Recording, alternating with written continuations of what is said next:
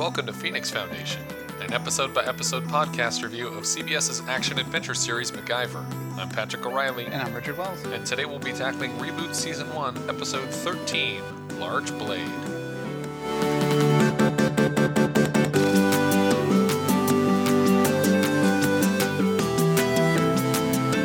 The original air date for this episode was January 13th, 2017. Today for us, yesterday for you.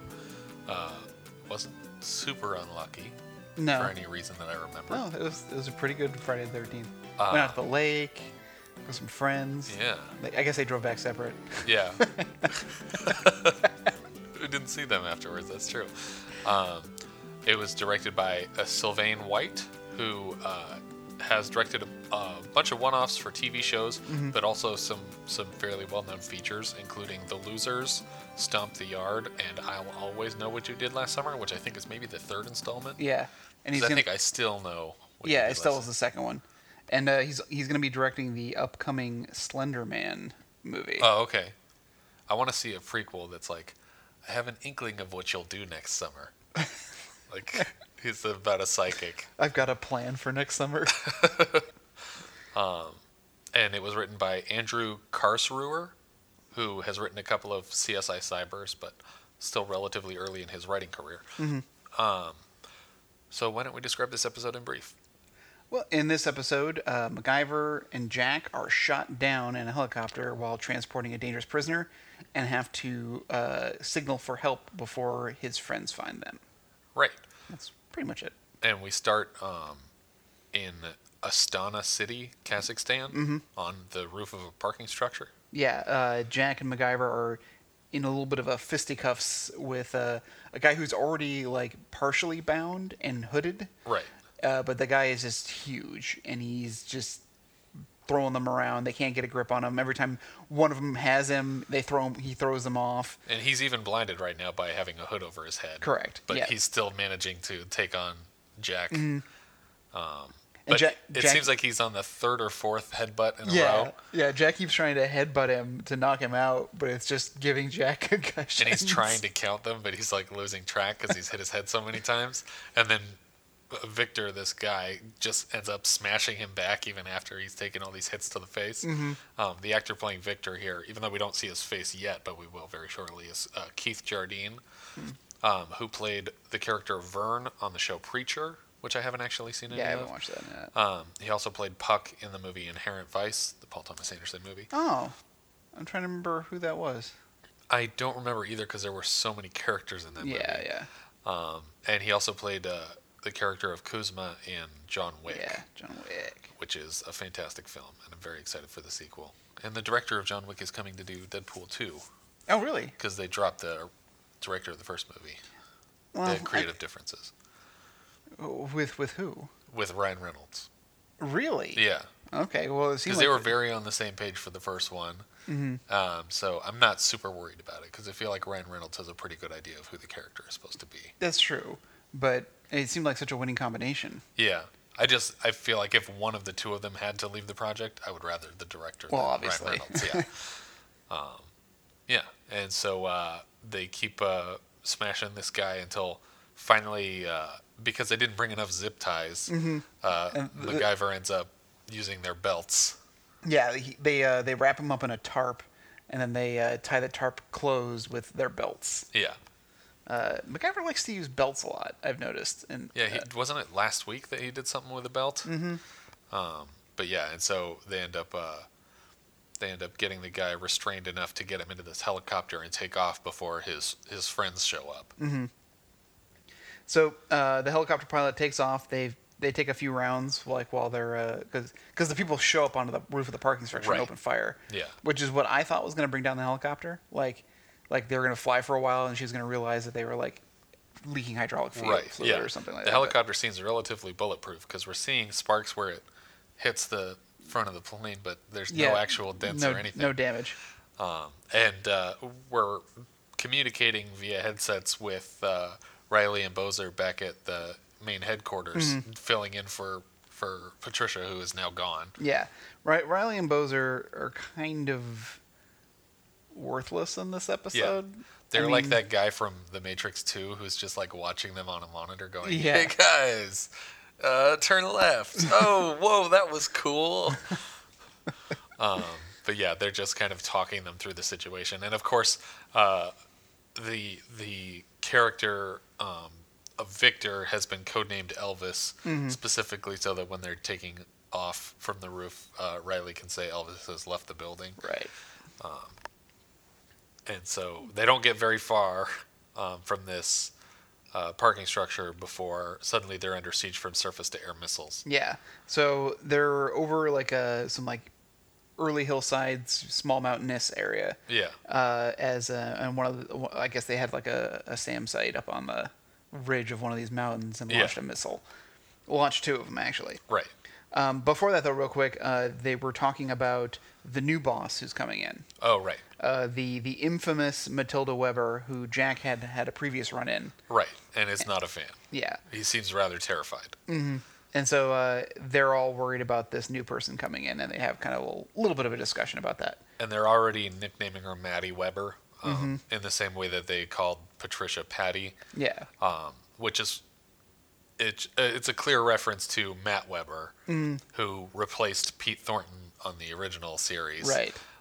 So Matt Weber is now Maddie Weber and is now a woman, Matilda.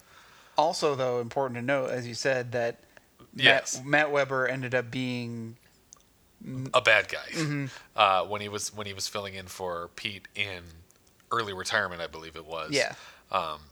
Pete was basically framed for an accident and thought that he should quit the job and resign from his position because it ended up killing a couple Phoenix agents. But it turned out it was sabotage that was constructed by Matt Weber to take control of the Phoenix Foundation and to like reroute their efforts into like cooperating with terrorists and foreign governments.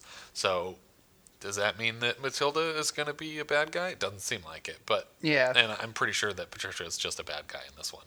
They're just going to stick to that. But it remains to be seen. We'll see what they do with it. Yeah, I have a feeling that this was either a turn of events that came out later, because Sandra Holt, who plays Sandrine Holt, sorry, her names were in the opening credits, and they still are. Right, and she's still in the IMDb credits through the end of the season. So but, however accurate that is. Yeah, so either they didn't intend for this twist to happen, or there's going to be another twist later. Yeah. I kind of feel like they got to a certain point where they're like, yeah, we don't know what to do with this character, so let's start over again with just another character. And then they went and looked at the original series, and they're like, who else has ever run the Phoenix Foundation? Okay, Matt Weber? Okay, we'll call her Matilda Weber. And we'll just start writing from a new perspective since we didn't know what to do with Sandrine. Yeah.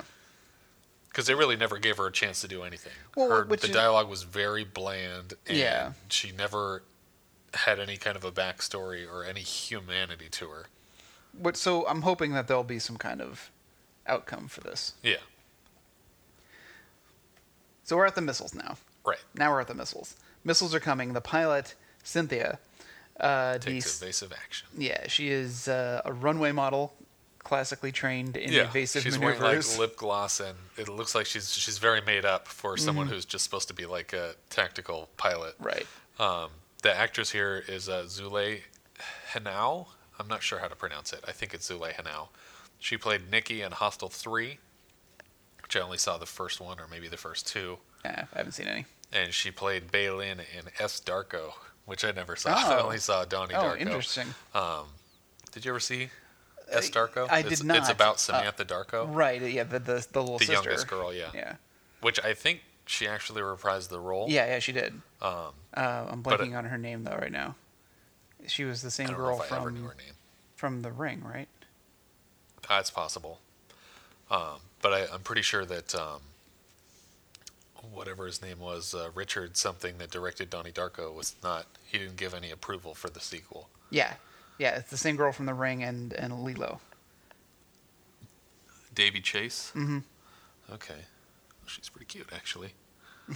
Yeah. Samantha Darko got her own movie. I don't know at all what that would have been about. Right.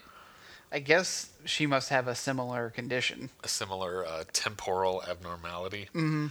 Where she accidentally goes back in time 3 weeks or something.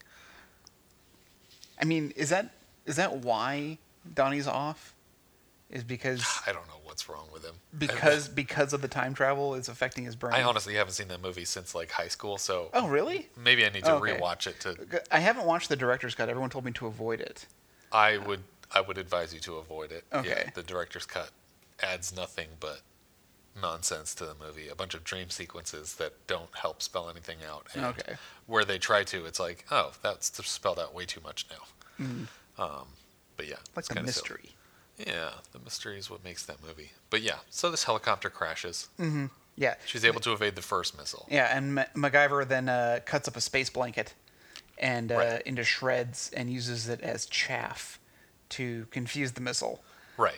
which causes it to detonate, but too close to the helicopter. Right. And the pilot is unable to keep the helicopter from crashing. I do like, though, when he first starts cutting it up, that Jack is like, hey, man, I like to just sit back and watch how you do things, but I don't think that's going to work as a parachute. He's like, I know it's not, Jack. I also like the budgetary need to cut from the helicopter coming down so you don't actually see the impact. Right, yeah. You just go to commercial break, and then you open on Yeah. MacGyver lying on the ground. Which is a testament to the budget of this show. Like, they don't have one. Yeah. Because just recently on an episode of Blacklist, of course I know Blacklist is like in their fourth Right. season right now, so Yeah. obviously they're getting more budgets. But they did an amazing helicopter crash. Yeah. And I was like, oh man, that was awesome.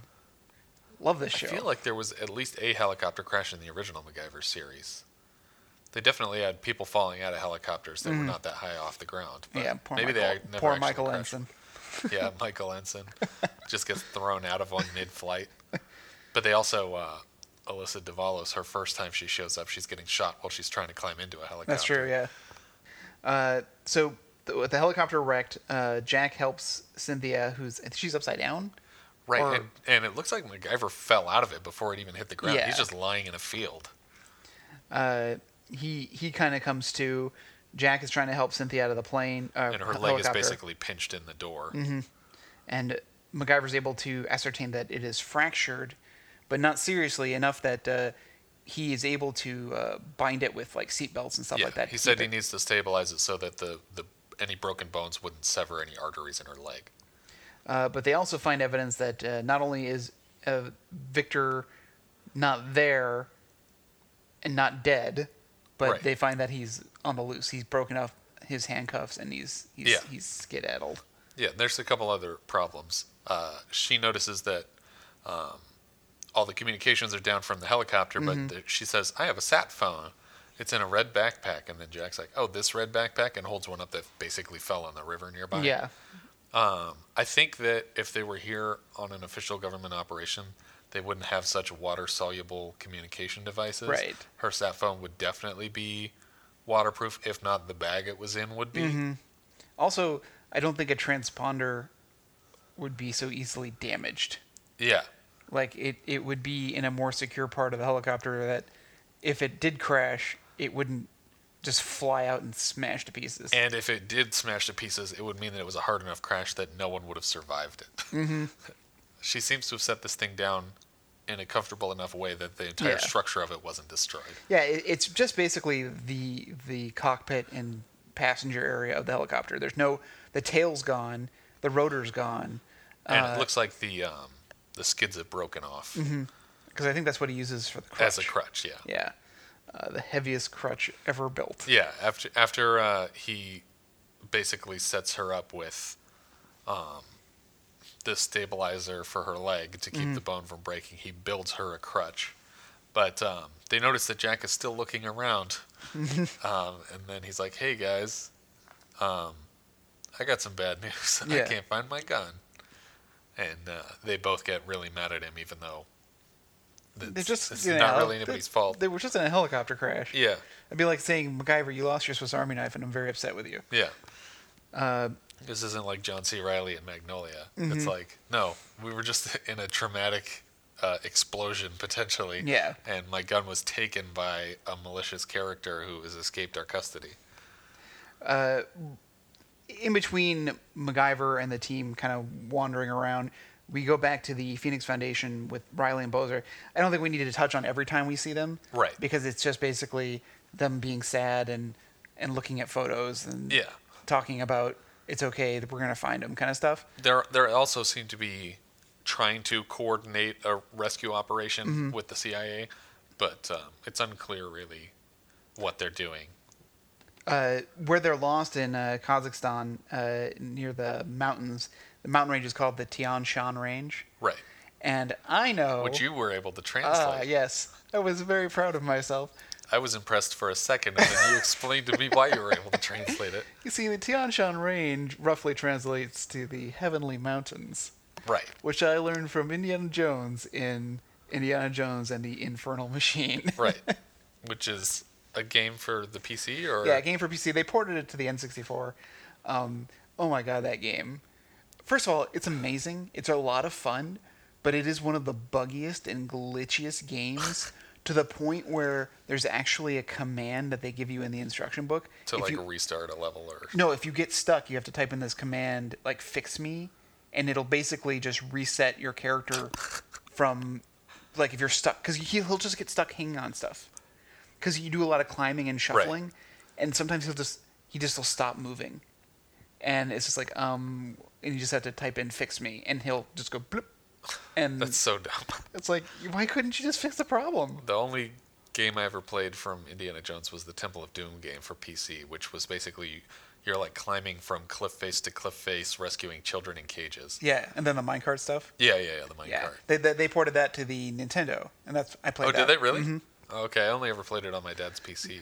I can't remember if it was AVGN who did a review of it, but they tried to explain how the world map works for that game. Yeah. Because you can just keep going down. Forever. Yeah, it loops around from top down, not from left to right. Well, wasn't that a big thing with like the LucasArts games? Like they would try and make the levels infinite. Mm-hmm. Like you were telling me, was it Grim Fandango or no? It was a Jurassic Park game where you could walk off forever. Like yeah. Oh, well, that was made by DreamWorks. Oh, was it? Yeah, the Trespasser. They rendered so much, and then there was just a white void that you could just keep walking in once you left the level. And it would somehow keep track of how far away you had walked and let you just keep walking forever. Yeah, it was just like it wasn't like procedurally like early generated. Minecraft. Yeah, it was crazy. And I have so many like saved games of just wandering. I put like a rock on the keyboard for the walk key. Yeah. And just left it for like an hour. That's ridiculous. Anyway, MacGyver. Crazy, yeah. Well, but the gaming podcast will be another podcast. Right. Yeah. So MacGyver. So we'll just kind of stick with MacGyver and the team until it gets relevant with Bowser and Riley. MacGyver taps a tree for some water, and they're trying to figure out a way to dry out the sat phone.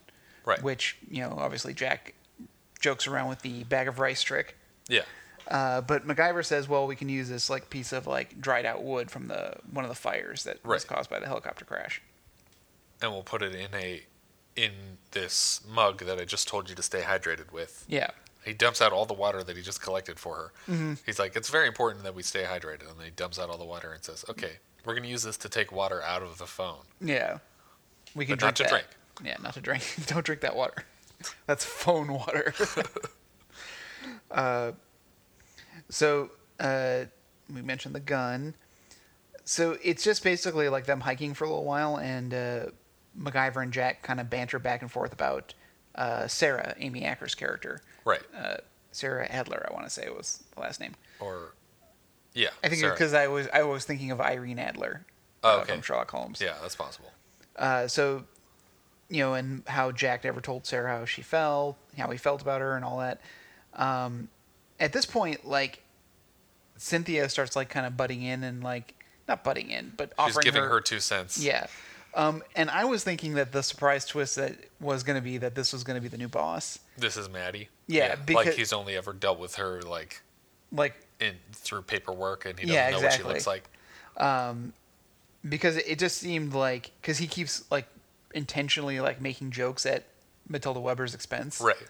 About how terrible she is. Yeah. And I'm thinking, oh, this is going to come to bite him. Yeah. But that doesn't happen. Or it could have been like she's like Matilda's daughter or something like that. Yeah. This doesn't happen, so it doesn't really matter. Yeah. while they're kind of wandering around, they encounter a patrol who's out on the lookout for Victor, which is good news and bad news. One, it's bad news, obviously, that there are people looking for them as well, but obviously they haven't found Victor yet. Right. So Victor's still at large. They find signs that Victor had used some of the bullets from Jack's gun to get the gunpowder out and to cauterize his wounds. Right. Which is like one of like the craziest like frontier things you could ever do. You know? That's like I think they. I'm trying to think of what else I've seen that in. I think they do it in Two Mules for Sister Sarah. Clint Eastwood has her pull out the arrow. Right. And then use the gunpowder to cauterize it. Yeah. Oh, it's just horrifying. But this is where the blood trail stops, obviously, right? Because now he's cauterized all of his wounds. So they're MacGyver thinks they should stop here and that it's time to start trying to find a way to signal because they see Black Hawk helicopters flying over, which means that their own team is looking for them, and they're trying to find a way to signal them. But Jack says, well, we can continue to track Victor because I took AMOS training, or AMOS, which is like a special forces. It's an army training for it's Advanced Mountain Operations School. And so she's like, is he joking? Is he just being an idiot again? And MacGyver's like, no, there's a chance he actually knows what he's talking about. Yeah. So they start closing in on Victor, and when they start getting like, Jack seems to think that they're like, we're right on top of him. We're gonna encounter him any minute now. MacGyver tries to signal one of the helicopters using his Swiss Army knife by opening up all of the reflective, perfectly shiny blades. He opens up all the tools and tries to shine them at the helicopter, but there's not even enough light. There's even shots up of like the sun being blocked out by clouds. Because there also is a storm headed their way. Right. But before MacGyver can even get an attempt in, Victor finds him. Yeah. And starts opening fire at him. Because he sees all the shine. He was like, what is all this bright shininess? Oh, no. Ooh. It's MacGyver. Because I'm shining. No. Sorry. Jermaine Clement. Moana from references. Moana.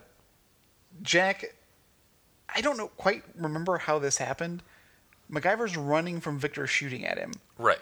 So I thought Victor was in pursuit. And then he was. MacGyver. I mean, Jack shoots at him, or Victor shoots at MacGyver twice. And MacGyver starts running. Meanwhile, we're seeing Jack with Cynthia on the ground, and Cynthia is starting to convulse. Yeah. And so he runs in the direction that he saw MacGyver right. Looking, and they crash into each other. But then where's Victor? He's not catching up with him, apparently. He's not going fast enough to actually catch up with MacGyver. Yeah. And so he says, hey, I found Victor. And he's like, yeah, forget about Victor. Come back here. Cynthia's having problems. Mm-hmm. And so then they slowly walk back to where Cynthia is and decide to start a fire for the night. Yeah. And it's like, this will indicate to the helicopters hopefully where we are, but also why did that guy stop following you? Because we took our time getting back here, and now we're just sitting down to create a fire. Yeah, and he had a gun, so clearly he has the upper hand. Yeah, but MacGyver points out that he was getting shot at by Victor's left hand. Right. I mean, correct. Yes. Sorry. Yeah. So he thinks he probably broke his right hand in the crash. So he thinks that he has another chance of getting to the guy and stopping him. Right. And so he tells Jack to wait with her to fight off. Stop saying right. It's left. He leaves Jack to protect Cynthia in case the car full of henchmen shows up. Because that'll do a lot of good. Right. Well, Jack's more likely to beat up 3 dudes than MacGyver is. Mm-hmm. I mean, conceivably. I've seen MacGyver take out more than that, though. So, yeah, MacGyver turns around and just starts heading off in the direction that he thinks Victor would be. But somehow gets ahead of him and has enough time to set up a bunch of elaborate traps. Yeah. Not really even traps, but they're kind of like the traps when... I can't remember the episode where MacGyver's trying to... He's with a woman, and they keep setting up all these distraction traps. That is she was... I want to say it was one of the nun episodes. Yeah, she was working with the nun. It wasn't Winging a Prayer, though. It was the other one. Mm-hmm. What is that episode called? Because it ended up being like that. Where they break out of the monastery through the tunnel. Right. And then, the helicopter takes some of them, but she falls out. and so MacGyver jumps out with her, Right. It's the one where he and Pete both had like love non-girlfriends. interest. Yeah. Yeah. What is that episode called? Is it called like Sister Mary or something like that? Sister Margaret was the character. Sister Margaret was was Pete's love interest. Yeah. I can't remember. I know some of you guys are listening to this like you know the exact name of the episode. It's driving you crazy. Don't worry, it's driving us crazy too. Oh, so the fire. So they decide to start a fire. So MacGyver gets the bright idea of using the battery, which is still good from the sat phone, Right. to ignite some tree sap and some kindling to start a fire. Yeah. And you immediately said, "Well, there goes the battery." Yeah. And I was like, I was in complete agreement. And as it turns out, that was correct. The road not taken. Road not That's taken. the one. Okay. I wouldn't have thought of that. Yeah, That I is- wouldn't have that either. is no I biblical. googled it. Honesty first. I googled it. I didn't. All right, so you figured it out on your own then, I just from figured me it out. saying words. I figured it out when it came up on the screen when you Googled it. Right. So now the sat phone is dry, but the battery's dead. Right. And So he turns into Doc Brown. yeah, exactly. I also I glossed over the part where the distraction traps. He yanks all these traps to like trick Victor into looking in 3 different directions. Mm-hmm. And again, this is just an overcomplicated distraction when he Yeah. could have just thrown a rock Right. into the bushes and caused Victor to look a different way so that he could sneak up behind him and smash his left arm with a branch and then Mm-hmm. knock him in the head with one. And then grab the gun. Yeah. And so then he uses these same vines that he set all these traps off with to bind the guy up and then walk him like he's on a leash back to the Mm-hmm. camp. And you don't walk a guy Behind you behind you. when you're not facing him either. Yeah. You walk behind the guy and you keep a gun trained on him at all times. Yeah, I know MacGyver doesn't use a gun, Right. but this guy doesn't know that, But sometimes he uses it to like coax people to do something. or to shoot at them, as in the pilot. Yeah. But he also like in the opening gambit for I want to say Target MacGyver, he drew a gun on those guys Yeah, at the beach house after they kidnapped the lady general. Like it the was lady like, general. Yeah. I forgot about the lady general and the carrots. Right. The carrots. The carrot distraction. So now they have Victor, and now they need to charge the battery. Yeah. So with the storm fast approaching, MacGyver gets the bright idea. No, it's not. This is a dumb idea. This is the dumbest thing so far on Yeah. this show. He's going to build a Leyden jar, which is a real thing. It's just basically a jar, an alkali solution, much like a battery. Right. So he goes and he takes a bunch of pond water and he fills their water bottle up with it. Perfectly clean pond Yep. water. 100% H2O. And then he scrubs a root between 2 rocks to form the alkali. Yeah. So he drops that in the water, which is like full of like pollywogs and leaves and crap. And then he stabs the metal spike. Through the lid. And he wraps a pair of handcuffs around it because apparently it works something akin to an electromagnet and it needs metal wrapped. Yeah, I mean, this is what one looks Around like. it. So they I have. don't see any metal wrapped around it in this illustration. But this is like a clip art, Yeah, I mean, this disembodied is like, hands.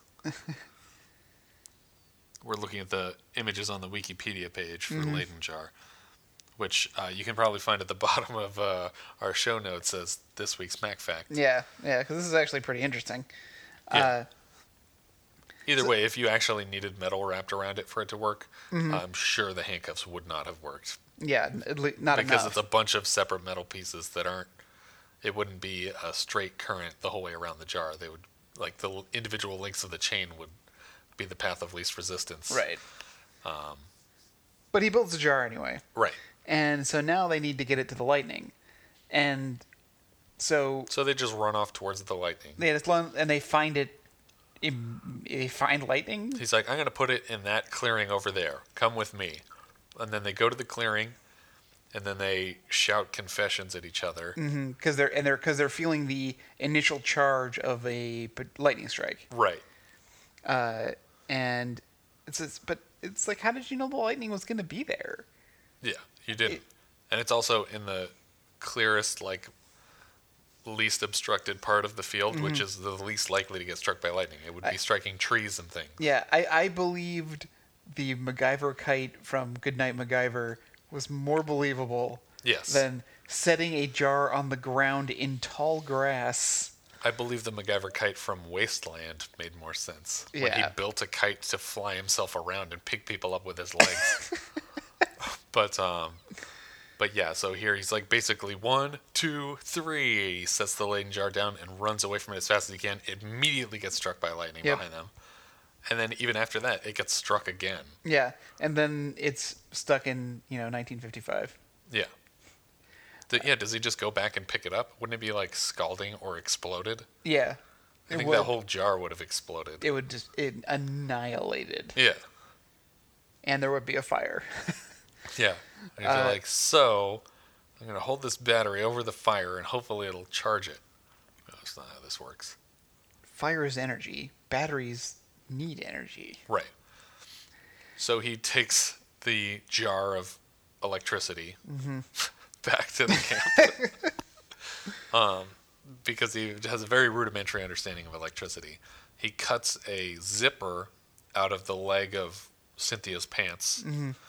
And the zipper, which is not made up of two continuous strips of metal, Right. but rather individual buttons of metal. Like it's not a straight line. It wouldn't work like a wire. Yeah, I But- mean, I got the zipper on me right now. It's not one. The- it's not one the- piece. The individual teeth of metal in a zipper are not usually connected to each other by metal. But so he's using the two halves of the zipper as wires to connect the jar to the ends of the battery, or not the battery, but the contacts on the phone. Yeah, directly to the phone. And so the Leyden jar has the exact voltage and amperage that this phone requires. Yeah, I wish he'd have been like, this is the wrong voltage, and like snipped the zipper a little bit shorter and been like, perfect. Like he was actually customizing that. But he connects it to the phone long enough to send a signal of a GPS location back to home base, and Riley and Poser see it pop up on the monitor, and they're like, boom, send our helicopters there. See, I would have even enjoyed it more if he said, okay, when I connect these, we're going to have about like 5 or 6 seconds before this phone is totally fried. I would have been happy if it would have been literally like a half second, and all it's going to do is ping the GPS.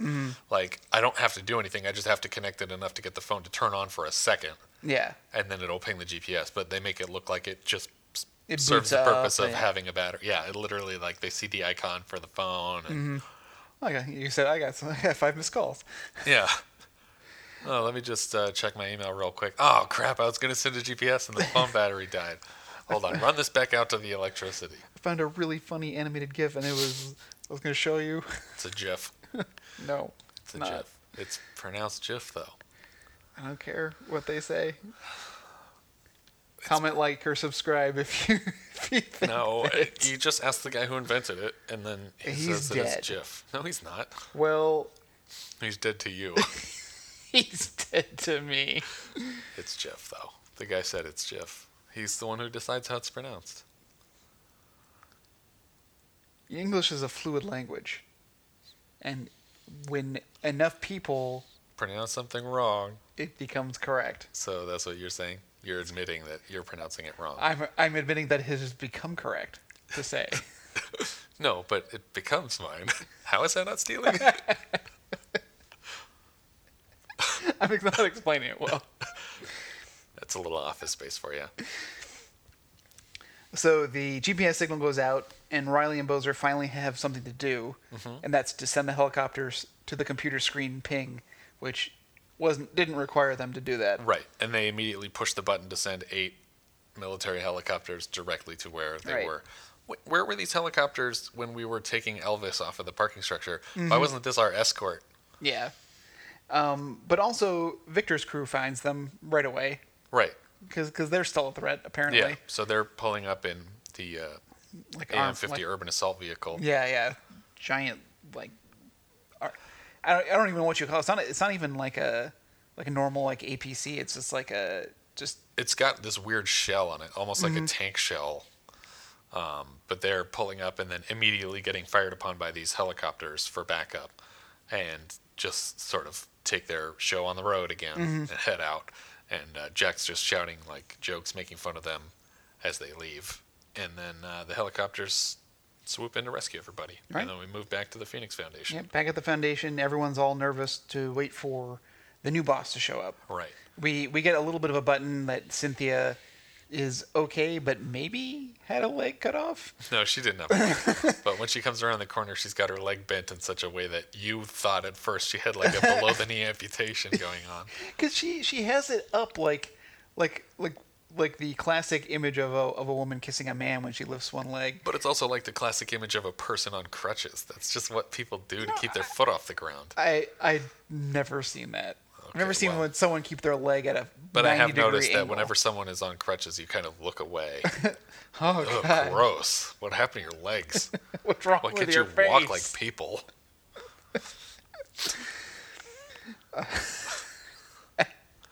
You're a freak. You just knock him over and run away. But she's also being reunited with her husband, Right. which is weird because he's supposed to be stationed in Afghanistan. Yeah. So I guess they just called him out. They flew him to LA too. Yeah.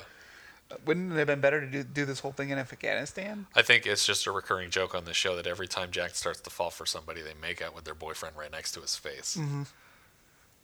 So now everyone's in the boardroom waiting for Weber to show up. Right. MacGyver even gets back to making a paperclip thing. Yeah. We only barely get to see it. Yeah, though. we don't get like a clear insert of it, but it's pretty clear that it's a lightning bolt based on the context of the episode, but also what we see of it. Yeah. Even though he's like pinching it at the ends, you can kind of see that it's a zigzag, but it's probably a lightning bolt. And Jack is just telling everybody how terrible Weber is and that she's the reason that he left the CIA. And then Bozer's like, whoa, she fired you? And he's like, no, it was a mutual thing. She didn't fire me. It's just, we both decided, okay, so she fired you then. So now here comes the big reveal. Enter Matilda Weber. As played by Meredith Eaton. And now, for those of you who aren't familiar with Meredith Eaton, she I've seen her in quite a few things, but mostly the show that I know her from was Boston Legal, where she played William Shatner's on and off again girlfriend on the show. Okay. And she's funny, and so I think that she generally her characters are usually like have a lot of attitude. Yeah. She's like the Kat Dennings. Okay. Like just like very sassy, doesn't take any like crap from anybody. Right. And so she's immediately. And here she's also like casting off orders at people already. Yeah.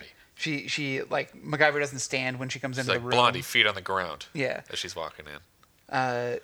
She tells Jack just to before Jack can even say anything. She says, "Shut up." Yeah. Which is already more character than they gave Patricia in the entire series so far. I feel like this was just like a hard reset. They were just like, all right, we messed this character up. And then after like 6 episodes, they're like, let's drop hints that she's a bad person and then just get her out of there and drop in a new character. Yeah. I kind of feel like they're like not so much like copying. I think it's a CSI or NCIS LA. Yeah. That has Linda That's Hunt. the one Adam was on. Right? Was it? Yeah. He was on the first season of it. Because Linda Hunt, who's also a very, very short lady, is like their like no nonsense boss. She reminds me of Edna Mode. Yes. from The Oh yeah. Incredibles. She is very much Edna Mode. Yeah. But it kind of feels like that's where they're kind of like Yeah. kind of almost getting that kind of feel. Yeah. I think they're all doing Edith Head impressions. No, I think it's just like a position of power with someone who you wouldn't normally associate. It's a Napoleon complex type thing, yeah.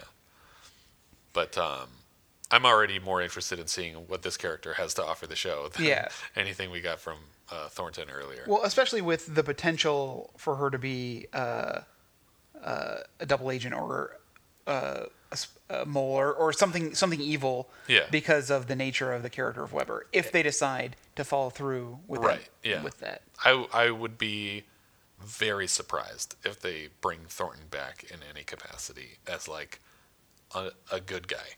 I'll be shocked if that happens. They did it for Nikki. No, they didn't. You still suspect Nikki. You still suspect Nikki. Yeah. But yeah, that's the episode.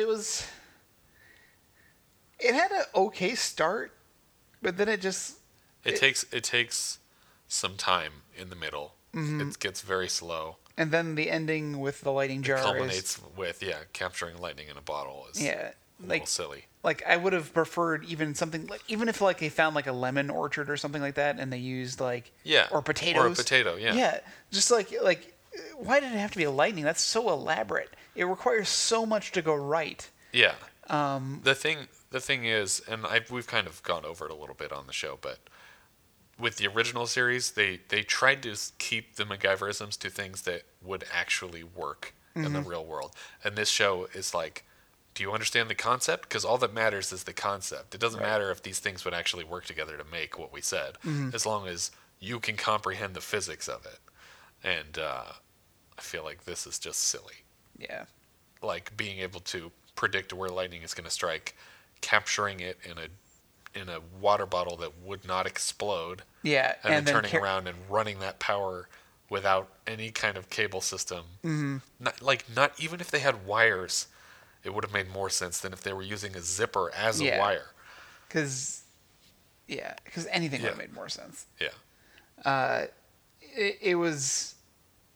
I could not suspend my disbelief. Yeah. I couldn't do it. It was about 4 steps beyond what I would have been like, okay, maybe that would work. But you know, they introduced a new boss right away. Yeah. So I mean that's an important thing. You had a vacuum. Yeah. That needed to happen. And we didn't really discuss it, and it's not super important to the plot, but over the course of the episode, there was kind of a subplot of Jack being upset about not getting the promotion to Patricia's job. He never would have gotten it because he's probably the least qualified for that position of the whole team. I feel like Bozer would get that job before Jack would, because Bozer's just really good at looking at the map, telling people what's going on. But by the end of the episode, he kind of realizes, oh, no, I'm supposed to be in the field with you. Like, this wouldn't have worked if I wasn't here, even though it totally would have. He didn't really do anything. Which also feels like that's a lesson that he learns all too often. Yeah. Much like the I'm always mad at Bozer's always mad at me kind of situation. Yeah. Jack's always like realizing that I can't leave MacGyver out on his own. Yeah. But I think that's about it for this episode. Next episode, Monster Trucks. Oh my God! Is that coming out soon? That's out today. Is it really? The MacGyver side adventure. Oh man, that's definitely canon, right? Or we're deciding Monster Trucks is canon. Yeah, it has to be. Yeah. For those of you who don't know, Monster Trucks. Lucas Till's very expensive, and I'm going to call it right now, bomb. Yeah, it's not going to make anything back. It's funny because it's got so much talent involved with it. And honestly, the trailer that I saw, like the special effects look great. But I just don't get the story of it at all. Yeah. It's like if Transformers were slimy. Exactly. That's exactly the premise what of the it is. movie, and it's from the same studio. So it just doesn't make any sense. Yeah, it's a Nickelodeon produced movie with the director of Ice Age, and like who's the That explains the graphics then. Yeah. Because it does look nice. And like the writer of Safety Not Guaranteed and Jurassic World and Kong Skull Island. Wait, really? Yeah. Derek Do you want to Connolly. go see this tomorrow? I can't. Sorry. No, we're going to see it tomorrow. Oh God, I want to see it though. Yeah. Is he going to write episode 9 also? After Monster Trucks? I think he's taking himself out of the running, right? Yeah. To write a Star Wars movie. This was his chance. He just blew it. But the movie's got like... Colin Trevorrow was going to take you to Star Wars Town and you blew it. You wrote Monster Trucks. He probably wrote it when he was in high school and they were like, we'll take anything. Really? Yeah. Anything you got. Well, I think that was the story.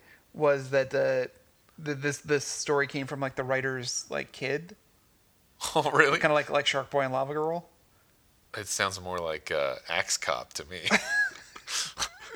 But other people who are in it are like, it's great. It's like, it's got Shark Boy and Lava Girl is so awful too. yeah. It's got Thomas Lennon, Barry Pepper, Rob Lowe, Danny Glover, I love Thomas Lennon to death, but he's in a lot of terrible things. Frank Whaley. Frank Whaley. Frank Whaley? Really? Yeah. Frank Whaley. Everybody's in this thing. I love Frank Whaley. So Monster Trucks, next MacGyver episode. Yeah. So look forward to that review. No, we're not going to review that. The actual MacGyver episode. Do they have the name for Reboot Season 1, Episode 14 yet? Getting there. In the meantime, I would like to mention a couple corrections. Oh, no. Last week, we said that there were no screwdrivers used in the episode Screwdriver. And, of course, Andrea caught that we were incorrect. That he does, in fact, use the screwdriver in one shot where he's undoing a screw to take the pot-bellied stove out of its setting before he rolls it out the front door. I do recall that now. And she sent us some screenshots, which you can find on our Facebook page. But he does technically use the screwdriver, so we were incorrect there. I also want to mention listener tweeted at us. His name is Jameis Enright. He told me to check out a movie called Juggernaut that came out in 1974. And I watched it, and it's about a cruise ship who's being plagued by an anonymous bomber. And they send in a team of bomb diffusers to defuse all the bombs. And Countdown, Season 1, Episode 14, is a very clear ripoff of this movie. It came out in 1974, and the team of bomb diffusers are flown in because they can't actually stop the ship or meet up with it with any other boats because it's in the middle of a typhoon, which was the premise of the episode Countdown. Yeah. But there was no bad weather on the set of Countdown. Yeah. It was like super sunny, and we interviewed Ellen Brie about being on set, and she said mostly people were just complaining that it was too sunny and pretty out because it was supposed to be in the middle of a storm. Yeah. And all the weather sites said that there was going to be really bad weather, like obviously not sites at the time, all the predictions News, for the weather were that it was supposed to be really bad weather, and it was just beautiful and sunny, and all the captain keeps coming out, oh man, we're heading right into a typhoon, this weather is awful. But yeah, so here's how similar it is to the Countdown episode. They fly a team of bomb diffusers out to this cruise ship, and they have a team at home base communicating with them by radio, and there's one bomb diffuser on one bomb and another bomb diffuser at each additional bomb, and Charlie, one of the bomb diffusers, of course, is killed just after he discovers something about how the bomb should be treated, and so the other bomb diffusers learn the lesson from Charlie's death. It's the same character name in Countdown, and then at the end of it, they have the guy who created all the bombs in the room back at home base communicating with them on the radio. And at the end of the Countdown episode, you have the Viking in the room saying they have two fuses, a blue fuse and a yellow fuse, and he says to pull the blue. Pull the blue! Thanks a lot, Donahue. I'm pulling the yellow. And in the movie, it's a red wire and a blue wire. Cut the blue wire. And they cut the red wire instead of cutting the blue wire, and that's what saves everybody on the ship. So just very clearly the same exact plot. Still made for a good episode, but I feel like people who saw the movie Juggernaut might have known where that episode was going. Yeah. So, well, you said it was what, 74. 74, so it would have been 10 years later. Yeah, 10 or 12. Sure, a lot of people had forgotten about it. Yeah, who knows? Another thing I wanted to mention for anybody who may have gotten slightly impatient with our schedule last week, you should all know that there is another episode-by-episode MacGyver review podcast called Mullets and Memories, a MacGyver podcast, with hosts Dave Ciampa and Greg Klein, and I've been listening to it this week. It's a pretty funny show, and I think they're up to episode 16 or 17 right now. Okay. But it's definitely worth a listen, and you can find it wherever podcasts are sold. Mullets and Memories, it's called. It's a pretty funny show, though, so I definitely recommend people check it out. Did we figure out what next week's episode is called? Yeah, next week's episode is going to be called Fish Scaler. This is such a dumb premise for episode titles. Really? Fish Scaler? Fish Scaler. Oh, we got some more episode names. Magnifying Glass and Hook. Hook. I hope that hook has to do with him being taken back to Neverland. Fish scaler. Fish scaler. Okay. Maybe we get his grandfather. Oh my god! What if he meets his grandfather and they go fishing? With a gum wrapper or something? That would be amazing. Dear writers, if you're listening to this, please rewrite the entire episode. Whatever you guys have shoot it. prepared for next Friday, start over. Call up John Anderson. He's still around, right? Just keep calling. He'll answer. He'll pick up. Yeah, Fish Scaler. Tune in next week for Fish Scaler. I can't wait. I feel like they must have gotten like 10 episodes in, and then they were like, what are the rest of them called? This was a bad idea. They really weren't counting on a 14th episode. Yeah. They really thought they would go to 13 and that would be it. Well, I'm looking at the cast for it, and I'm already not seeing like anything like grandfather. But we didn't know about Meredith Eaton in this episode yet either. That's right. So. Oh, and we have Ina Dumlau comes back. That was Patricia's assistant. I don't trust her. I don't either. She's tainted now. Yeah, but if you guys have any thoughts on this episode, you can find us on Twitter at Opening Gambit. You can find us at facebook.com/Phoenix Foundation Podcast or our website, phoenixfoundationpodcast.com. And if you're digging the show, feel free to review us on iTunes. And tune in next week for Reboot Season 1, Episode 14, Fish Scaler. That's right. I hope that this is a super surrealist episode and it's about them climbing a fish. Like an enormous fish. It's just weighing fish. Well, that works too, but I like them scaling a fish. Good night, everybody. Good night.